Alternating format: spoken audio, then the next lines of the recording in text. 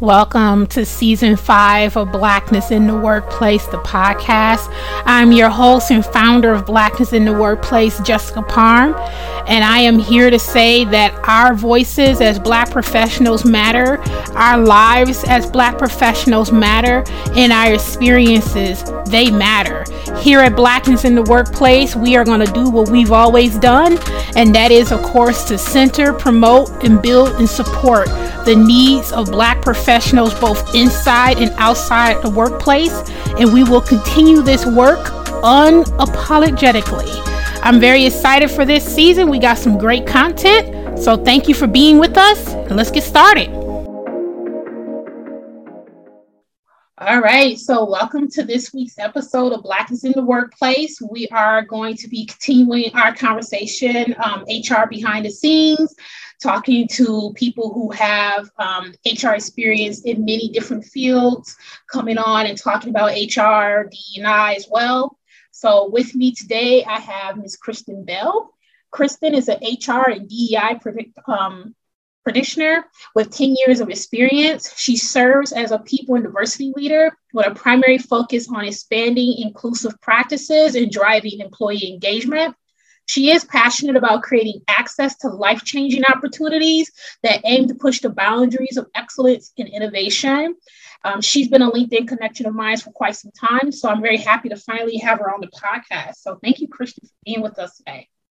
Thanks for having me. Right. So what I always like to start with is just asking people if they can just tell us a little bit more about yourself and your career journey and what led you into HR and then, of course, going into D&I. Yeah, absolutely. So I've been in the HR space now for about 10 years, with the last 5 years being very dedicated to doing DE&I work. And my HR career started early during my undergraduate collegiate career, serving in the Center for Career Development as an assistant career coordinator. I had the opportunity to develop learning material for students to prepare for life after undergrad, if you will, and provided mock interviews, resume assistance. And while hosting one of the career fairs, I connected with one of the employers that was attending and came on board temporarily as an HR generalist and then converted full-time to a recruiting role.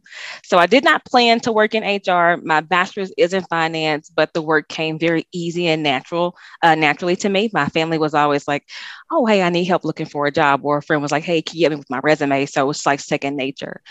My journey into the DE&I space is really derived from a culmination of personal and professional experiences.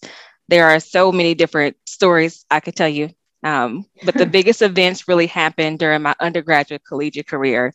And during my first corporate experience, I worked again as a journalist and as a recruiter. And as a recruiter, you're the gatekeeper, you're the advocate. And I did more advocating and pushing other members of the HR team to act ethically, to adhere to processes than I did actually influencing hiring managers to interview and select recommended candidates. Wow. And so, I did, however, have a supervisor who truly had my best interest at heart. She just absolutely amazing, a Black woman. She was my first Black supervisor. And she really encouraged me to get certified in something around recruiting just to be a bit better. And so I signed up for the AIRS training program, and they had a buy one, get one free certification on sale. So my second certification of choice after the required professional certification training was certified diversity recruiter. And I had no idea this training and certification would serve me so well.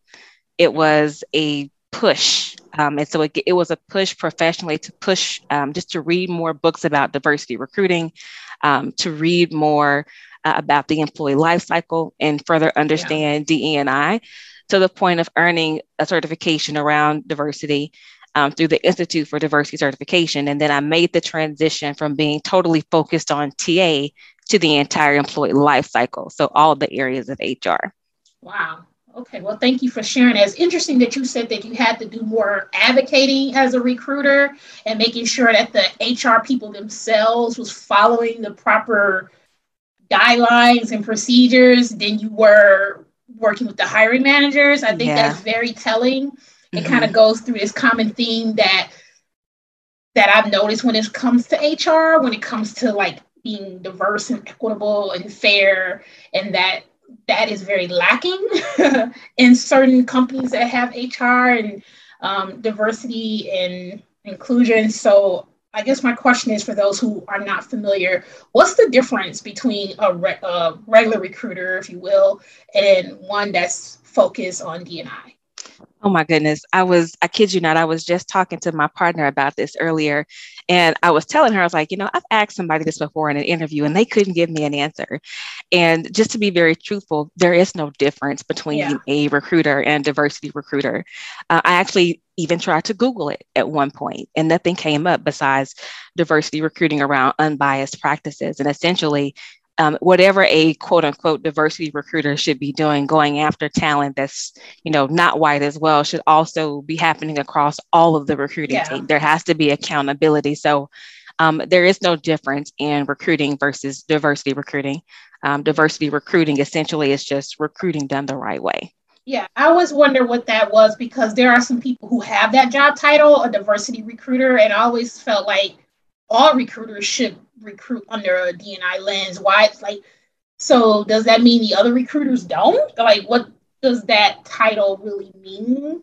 I do agree that a lot of recruiters, one of the issues with recruiters is that there aren't really any official certifications or trainings. I mean, you can be certified, but there's a lot of recruiters, as you know, who have no certifications, they have no training, they have no HR background, no HR knowledge, and they certainly don't have D&I training. And it shows. It shows just in terms of how they recruit people, the complaints I hear about on LinkedIn, just all the horror stories when it comes to recruiters. So it can be very problematic. Mm-hmm. So with your work in D&I, what made you more interested kind of shifting away from HR and kind of going into the D&I space? Was it your experiences that you were dealing with in HR, or was there something else that was pulling you into that direction? Yeah, good question. So essentially, I had never, outside of getting that first certification in diversity recruiting, I hadn't really given it too much thought, again, because the diversity recruiting piece was just recruiting done the right way. I think what really gave me the push to take a different turn from just focusing on TA to thinking about the holistic view of HR as a function and then DE&I as something to specify in, was just the experiences, like you said, the experiences and seeing things being done wrong, looking at the loopholes, looking at the different biases, the favoritism behind the system, and people, overlooking certain things or skipping certain steps in a process. And essentially, TA gets a lot of pressure about being the biggest driver for DE&I, and love TA to death. TA at the core, and it's not the case, right? So they do play a very important role in that, but it's also, what happens when TA gets people in the door, right? Are we keeping them? Are we creating an environment that is equitable? Do they have access to certain resources and programs, or is it just a certain group of folks who are allowed to access certain things? How are we looking at performance reviews? So I'm thinking about just the entire experience, because I don't know about you, Jessica, but when I was recruiting, it would be very upsetting to go out and find what I call a unicorn candidate, get them in the door, and then 6 months later, they leave, and somehow them leaving before a year is up would be tied into my metrics. Oh, yes. In fact, that has nothing to do with my metrics after they started and got onto their leadership team, right? And then outside of that, no one is tracking why that person actually left, so that we can actually pinpoint and figure out what the problem is to create accountability. Yeah, I'm so glad you said that, because so there was several gems that you just dropped, but let me start with the most recent and work it backwards. So once a recruiter, people have to understand, once a recruiter hires someone, and by the way, the hiring decision is not the recruiter's decision. We present candidates to the hiring manager, and they're the ones who make the decision to hire. We can advocate, we can suggest, we can have conversations, but at the end, the decision is the hiring manager. It has to be the hiring manager. They have to own that. You don't want to own that as the recruiter.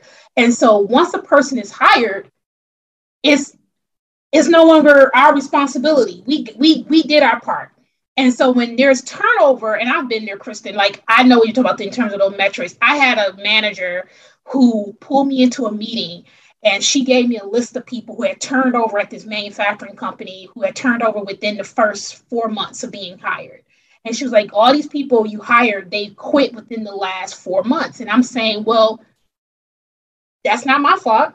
Once they've been onboarded, it's the hiring managers, the team. Why are they leaving? Did you ask them why they're leaving? Are you capturing that information? And they were like, no, we're not capturing the information. I'm like, well, what do you expect me to do? And when we finally started capturing that information, we realized that there was a lot of things going on the manufacturing floor that we weren't even aware of that was causing people to churn. And so that's why data and metrics are important, because it helps tell the story if you're capturing the right thing. And then the last thing I wanted to mention, and I know you can always go into more details, is that a lot of companies use diversity as a numbers game, where it's kind of like, okay, how many people can we get in the door? But then they forget about equity and inclusion. So in your opinion, why is the D is important, but why is the E and the I even more important? Oh my gosh. Okay. So the D component of that, the diversity, is just who's at the table, right? Who's Right. actually present.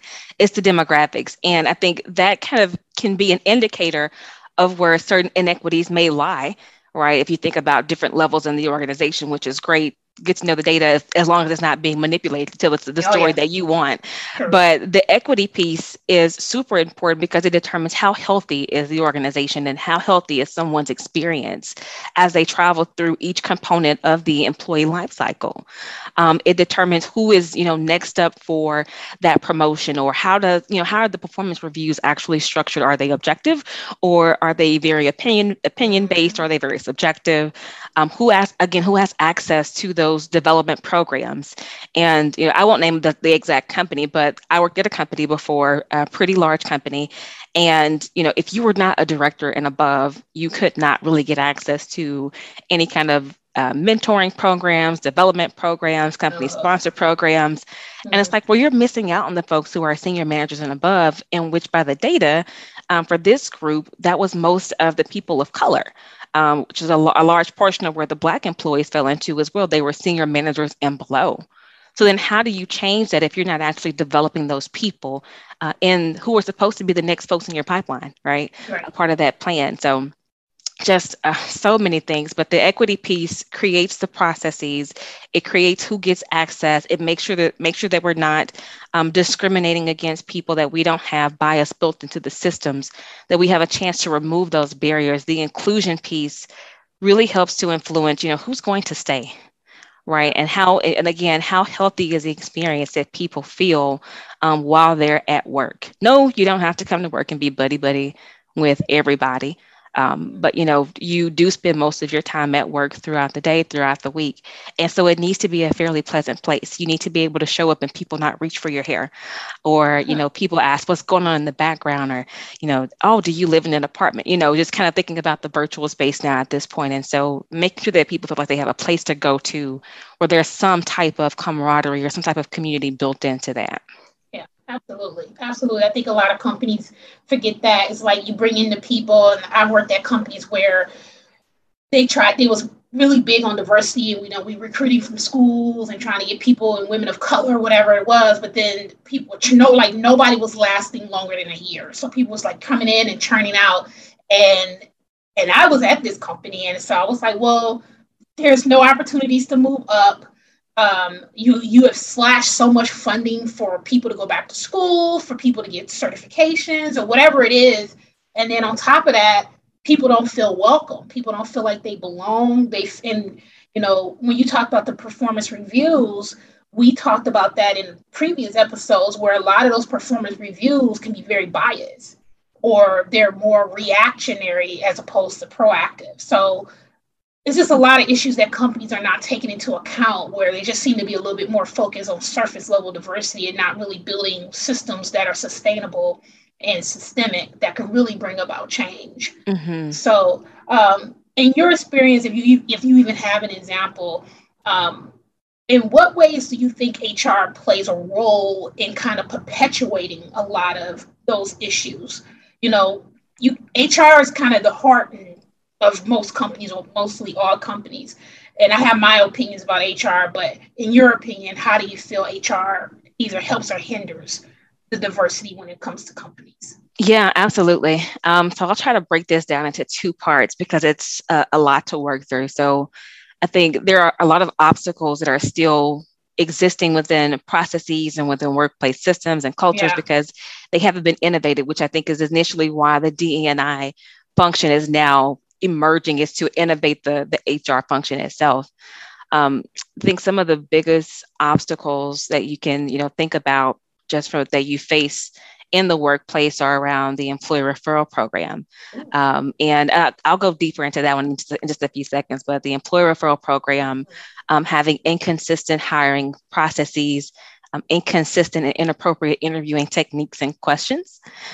Also, sourcing, not expanding where you find talent at, being intentional, and poor recruitment marketing and branding, right? How are you actually getting the word out about your company? And job descriptions not being updated, manipulation of data to tell the story that you wanted to tell. All right. And then limited partnerships and programs, and essentially not enough people who are inclusive and ethical in decision-making roles. That's from a TA perspective, I'll say, because you've heard me reference before that TA is like the frontline gatekeeper of an organization. They play a very critical role in determining who gets access to opportunities and who's considered by hiring leaders. They don't make the hiring decision, but they do have a good hand in being able to influence. I think from an HR perspective, and I'll loop in all other categories of HR into that bucket, like benefits, comp, performance, L&D, is that some things that we haven't looked into that kind of perpetuate that narrative is pay equity assessments with adjustments, right? Not happening frequently enough. And again, L&D only providing certain members with interest into different development programs. Again, not having processes in place to escalate and support employee relation complaints or exit interviews. We're not actually even capturing the data, right? And even kind of using PIPs as a threatening piece versus trying to truly develop somebody, right? And then having the leader also be accountable in the PIP. That piece is always missing for some reason, and I can't figure it out. I did my series on PIPs, and we talked about that. Yeah. Oh God, PIPs. Me personally, I'm not a fan of PIPs. I don't like PIPs. I feel like there's a better way to address it. But like you said, I've had PIPs used as a threat against me, and I know a lot of people where that has been the reality. Oh, yeah. Yeah. So I'll say that the PIPs not being used properly, and then even just the performance teams in general, right? They have yet to transition the performance evaluation process from being objective versus subjectives. And also a big piece that we don't talk about enough, Jessica, is roles that have promotions embedded into them or having a career ladder.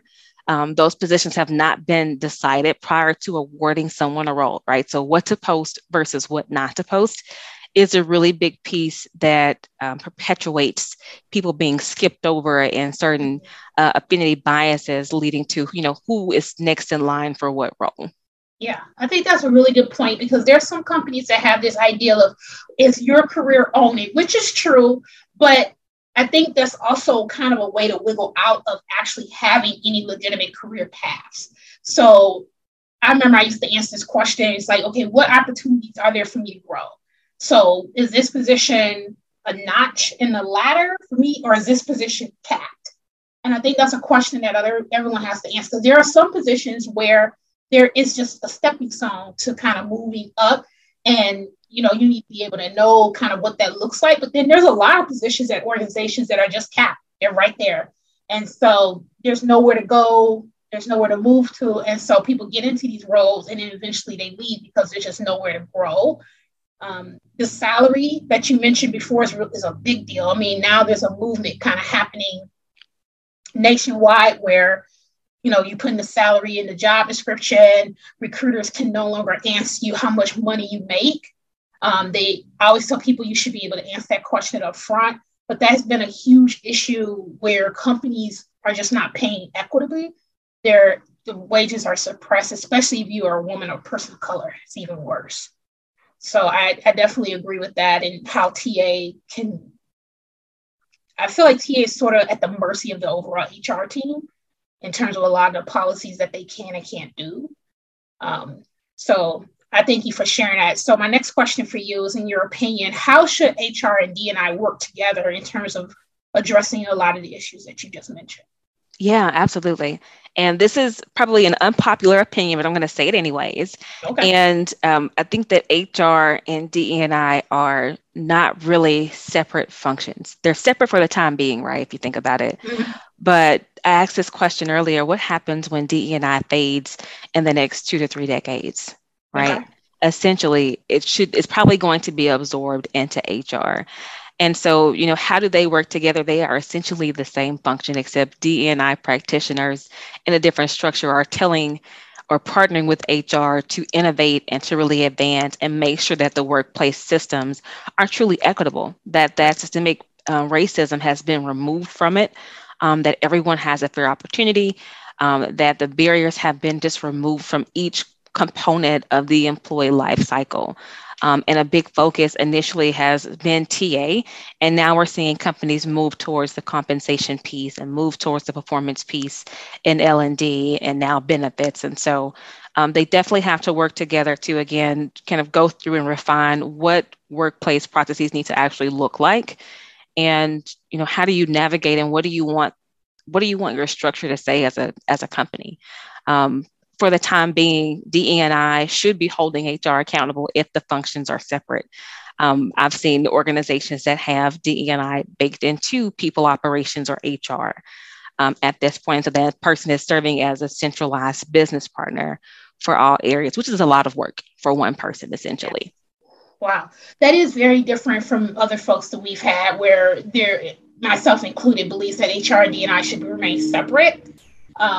And my reasoning for this, and maybe, you may have a different opinion, is that, HR, the focus of the HR is really to protect the company and whatever that may mean. So one of the things that people have, or like I get people asking me this question of, I had an issue at work, I went to HR and they didn't help me. And I'm like, it's very important to understand what HR is and what HR isn't. HR is not necessarily your advocate. They can be, but they're really looking at the situation holistically. They're looking at the situation within a certain lens, which is mostly legal lens. They're also looking to protect the company. That could mean advocating for you. It could not mean that. It's whatever, it's just kind of whatever comes out of that. But because HR kind of exists within the confines of certain rules and laws that they have to obey by, it's kind of hard. I've seen it very difficult for D&I to kind of be under that. But I've seen really good relationships where D&I, they work side by side. D&I holds HR accountable. They're not reporting into HR, but they're also working with HR too. So I know you said that you feel like they really kind of need to exist. Help me say, what's the word? Kind of collectively or together? Yeah, at some point DE&I will absorb into HR, because DE&I is HR essentially, again, done the right way. Whereas I think some companies are in a transition period where they're having to decide what kind of company do they actually want to be. Right. And many of them are trying to move towards being a people first company, which when you hear that, essentially you would think that they're going to then depend on their legal department and maybe their in-house employment law counsel to kind of help navigate with the protection piece and really make HR more about the people that they serve within the organization. And I think, that's the way it probably will work best at some point, because when you take care of your people, they'll do good work, right? They don't need micromanagers. They don't need lack of opportunity. If you take care of them, they will do good work. Are there companies now that you know of that have had that approach and been successful with it? Yeah, I'll say one company that I've personally worked at before, they've merged with another organization. So they're not exactly who they are anymore, but it was Ultimate Software, and they were an HR tech company in South Florida. And I'll say for most HR tech companies, they usually try to have a people first approach. There are some other organizations, I think, that also have that approach. Lattice is another company that is very people first, right? The point is to take care of their people, and then the people will produce good products. I think that changes depending on the size of the company, and the industry of the company as well.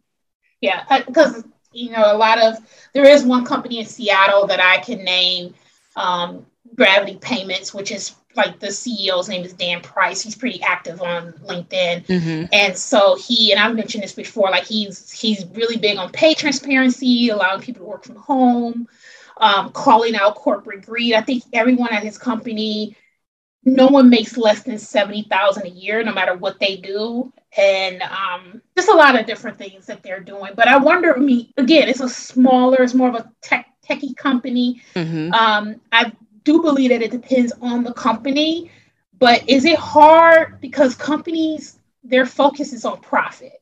And so what you've seen for years is companies sacrificing employees in the name of profit. If getting rid of people, doing what they have to do. Do you see D&I, when D&I merges with HR, do you see that kind of mindset changing with companies, moving from that money focus? Money's important, of course, moving from just focusing on making money or business to taking a human-centered approach? Yeah, I think one thing that companies have not learned to do well, and honestly, I can't think of a company that has gotten it right at this point. Again, just from my perspective, I don't know any companies, but many times the measurement of performance and the correlation to DEI is not being properly captured or being properly measured. So I know McKinsey & Company put out a couple of articles and workplace reports back in 2018, 2019, just around how an increase in diversity doesn't mean causation, but companies have been tracking to see exactly how, is the company more profitable when you have diversity increased, or when company engagement scores are at a certain level, how does the company perform? And so essentially that should be able to translate into dollars to say, hey, because my employee engagement scores are X, Y, and Z, the employees feel taken care of, then here's what they're producing in profit as an outcome. And so, but not many companies are telling their DE&I story. They're doing what you said earlier. They're just looking at, we got X, Y, and Z number of Black folks here. Yeah, numbers. Yeah, definitely numbers. I think that's really important because I haven't really seen a lot of data around DE&I and how that is translating into how people feel about the company, kind of what, the data I would like to see is how long are people staying at companies? How long are you Black, Latino, whatever? How long are they staying? Are they moving up? Are they advancing? What does the career development look like? How do they feel about the company? What is the employee engagement scores? And then again, like you said, how's that impacting profit? If it's impacting profit at all. What I have noticed that is a lot of companies that talk a lot about D&I. I talk to a lot of the same Black people who work at these companies, and these are big name companies. And so the stories are always different. So they're saying, well, they posted a Black square and the CEO wearing kente cloth and this, but the company still internally sucks. I'm still stuck. I'm still not able to move in. I'm unable to, Black people are getting hired and they're being, what is it called? Downgraded or what's it called? Down salary. And there's a few companies that I know that I won't say by name, but they do that. So like you said, I would like to see more data around those things as opposed to just how many people we hired that have that look like me and you. Yeah, that's kind of what I would like to see. So I think my next question is the BRGs. I call them BRGs. Some people call them ERGs. I kind of use them interchangeably. But how do you feel about the impact of ERGs at companies? Do you feel like having ERGs at companies matter? Is that really helping with addressing some of the issues that we talked about, or no? Oh my goodness. Is that loaded? I feel like that's a loaded question. That's what we answer loaded questions. Oh goodness. Okay, so I'll try to give you the most condensed, meaningful, and detailed version of this as possible. So a lot of ERGs are not performing to the ability that they could be performing. A couple of reasons behind that. One is that most people don't know what they're doing, right? You're just someone who raised your hand to volunteer for an idea that sounded like fun. Mm-hmm. I think the second piece of it is that they're not being properly funded, right? And so you need money. Let's just put it up. You need money to make some stuff happen sometimes. Yeah. The grassroots efforts will, run out at some point. I think the third piece of that is that it's very single-minded, very narrow focus around only helping the business. Yeah. And I think ERGs don't realize how much power they have in being able to influence company policy and being able to influence social justice within their organizations and in their local communities, but also pushing their organizations to donate to certain causes or to support certain, political ideas or interests outside, because most people don't know this, but your companies donate with certain political interests in mind. Yeah. And so ERGs have a really strong place in being able to do that, but also being able to develop systems and policies that advance their particular groups. Wow. One of the ERG groups I was really involved in at a former company was for Black employees. I got to the company, they had all kinds of communities of interest in ERGs. And I'm like, wait, we don't have anything race related. Like, are we scared? Like, what's going on? and so it just so happens another young lady, I was introduced to her. And, I was like, great, you're starting this group. Cool. Because if you weren't, I was going to. And we've been really good friends ever since. But we created the ERG and we structured it, us and about 8 other folks, to operate like a business. Mm-hmm. It operated like a business, and it operated so well that we got to really influence, what our company could say and somewhat could not say when it came to the murders of George Floyd and back in the summer of 2020. Yeah. And so, determining who got what funds and what policies got added. And so many things that the group could do. We created mentoring programs for people who were a part of our ERG group. We had well over, 8 to 1,200 members in that ERG group. We had people who were willing to become sponsors at that point, become mentors. And so that was just really important that we got to influence in that space. We got to do really fun stuff. We got to introduce people to outside investors. And we had some really cool ideas that helped to develop the people, develop mm-hmm. Black people. And it was really nice just to have that focus, and it really paved the way for other racial groups. But long story short, the groups are definitely helpful. You can create partnerships that help influence processes and policies throughout the company. That group also had a chance to create an engagement model with talent acquisition. So as you can imagine, TA is a really big pillar under the DE&I strategy. Yeah. And so they get to influence what does that look like when you're trying to hire for Black talent. Yeah, awesome. I appreciate that. I agree with you. I will say that most of the companies that I've worked at, if they had a BRG, I've always tried to join at least the Black BRG. And I've also found that sometimes the Black BRG is either they're not the most organized, or they're kind of underfunded. And so it took a lot to kind of get these ERGs kind of working together, making sure that the funding was there and making sure that we were making an impact, so that we're just not planning like social events. Because I felt like before George Floyd, a lot of ERGs that I was a part of at companies were very surface level. It was just kind of mm-hmm. like, let's create a mural, let's do something for Black History Month, but nothing very substantial. Yeah. And now with the ERG that I'm a part of now, we're really looking at creating career development opportunities, really giving people opportunities to do leadership. Because one of the things that a lot of Black people talk to me about is how hard it is for them to move into leadership, because you have to have leadership experience. Now, they, of course, will give that to a lot of white people who don't have it, from what I've seen. But the ERGs are there to kind of offset that a little bit. They can be, depending on how they're used. But I think when the ERG is done right, and when companies are funding them, they can be great. I will say that I worked at a company where I was part of the ERG, and then I had to leave. And then I had someone who worked for that ERG reach out. And she said, we've been following your content. We have issues here, and we would love for you to host a workshop with our ERG. And I said, sure, I'll host a workshop. Then they were like, well, we don't want to do it on company time, and we don't want to do it on company software. And I said, well, why? And they felt like that space was not a safe space. And so they felt like they needed to do it off hours. And I mean, I always tell people the ERG does still belong to the company. So you feel like you're not comfortable sharing within that space, then there's something wrong with that. So yeah, definitely with the ERGs. My question to you is, do you know of any companies right now where they're doing it right with their ERGs, where these ERGs are fully integrated into the business, they're well run, they're influencing the policies of companies, or is still a lot of work to be done there?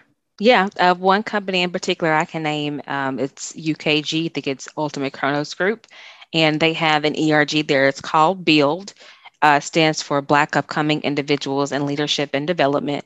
That particular ERG is running like a business. Wow. Where they're embedded into marketing, they're embedded into customer and sales and talent acquisition and learning and development. So they are truly embedded throughout the organization. They operate like a business, and they've created some sustainable change. They're creating programs internally, those mentoring programs that give people the chance to build that leadership experience.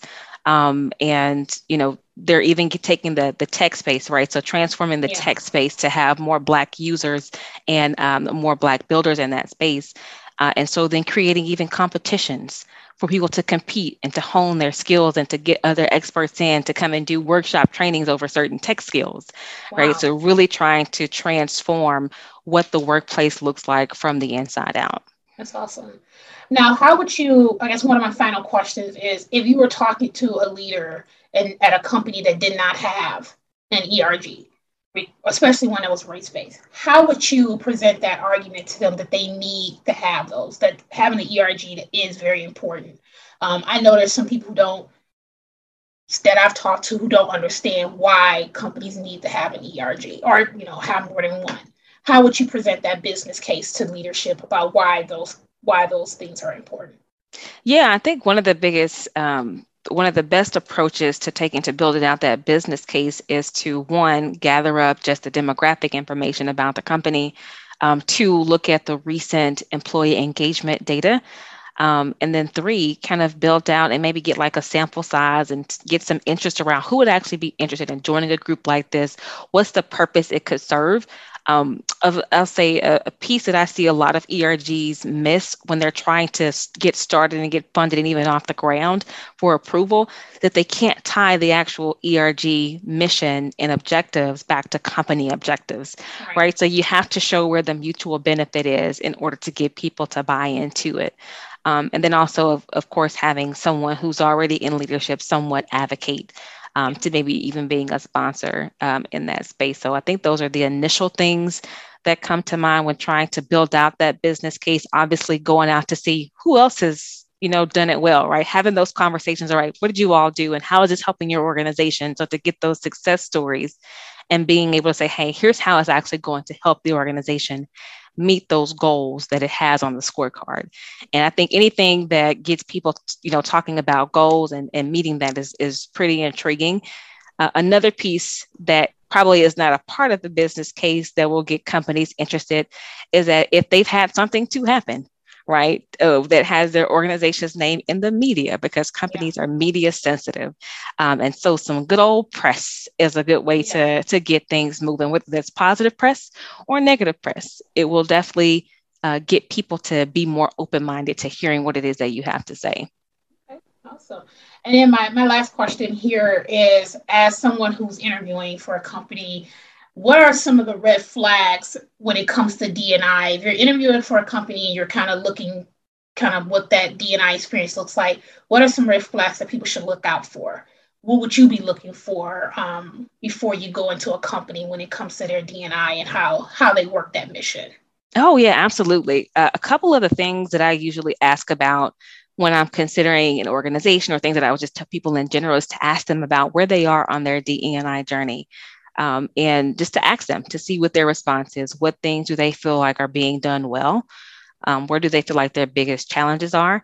I do ask them about the racial and the gender demographic breakdown of the company if it's not already listed on the organization.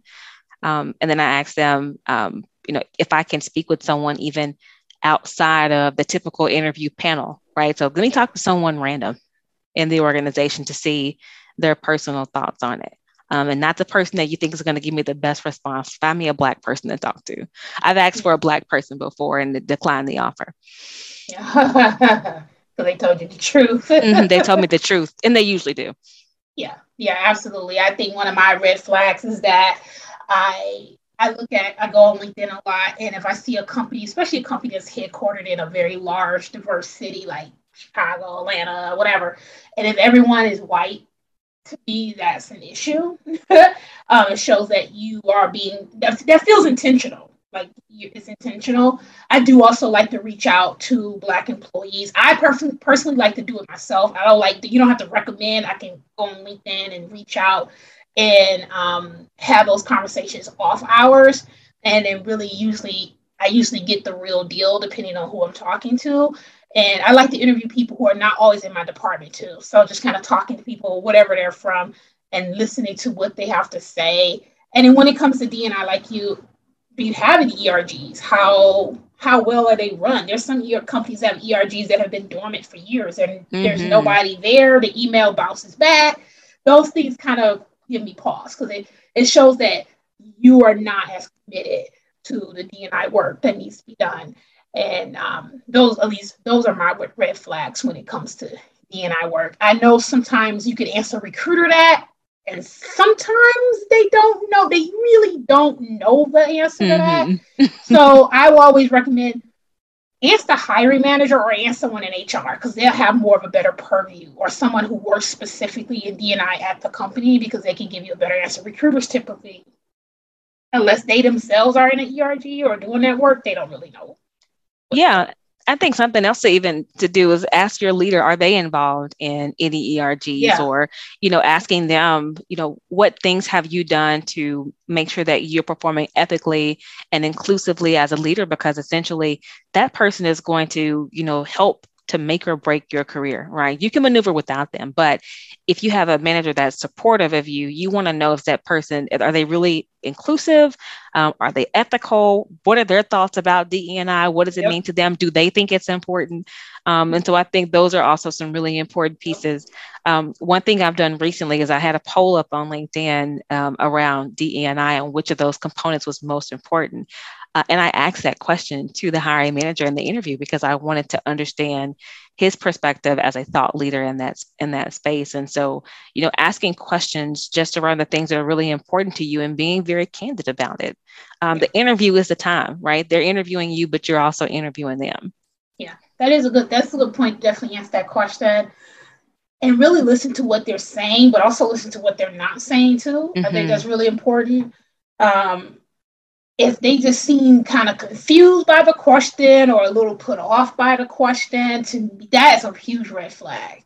Because if that's not even in their purview and their, what they're trying to do, that's going to really conflict. And I have a lot of stories about working with managers who I just was not aligned with ideology, and it didn't last long. It was not a good work experience.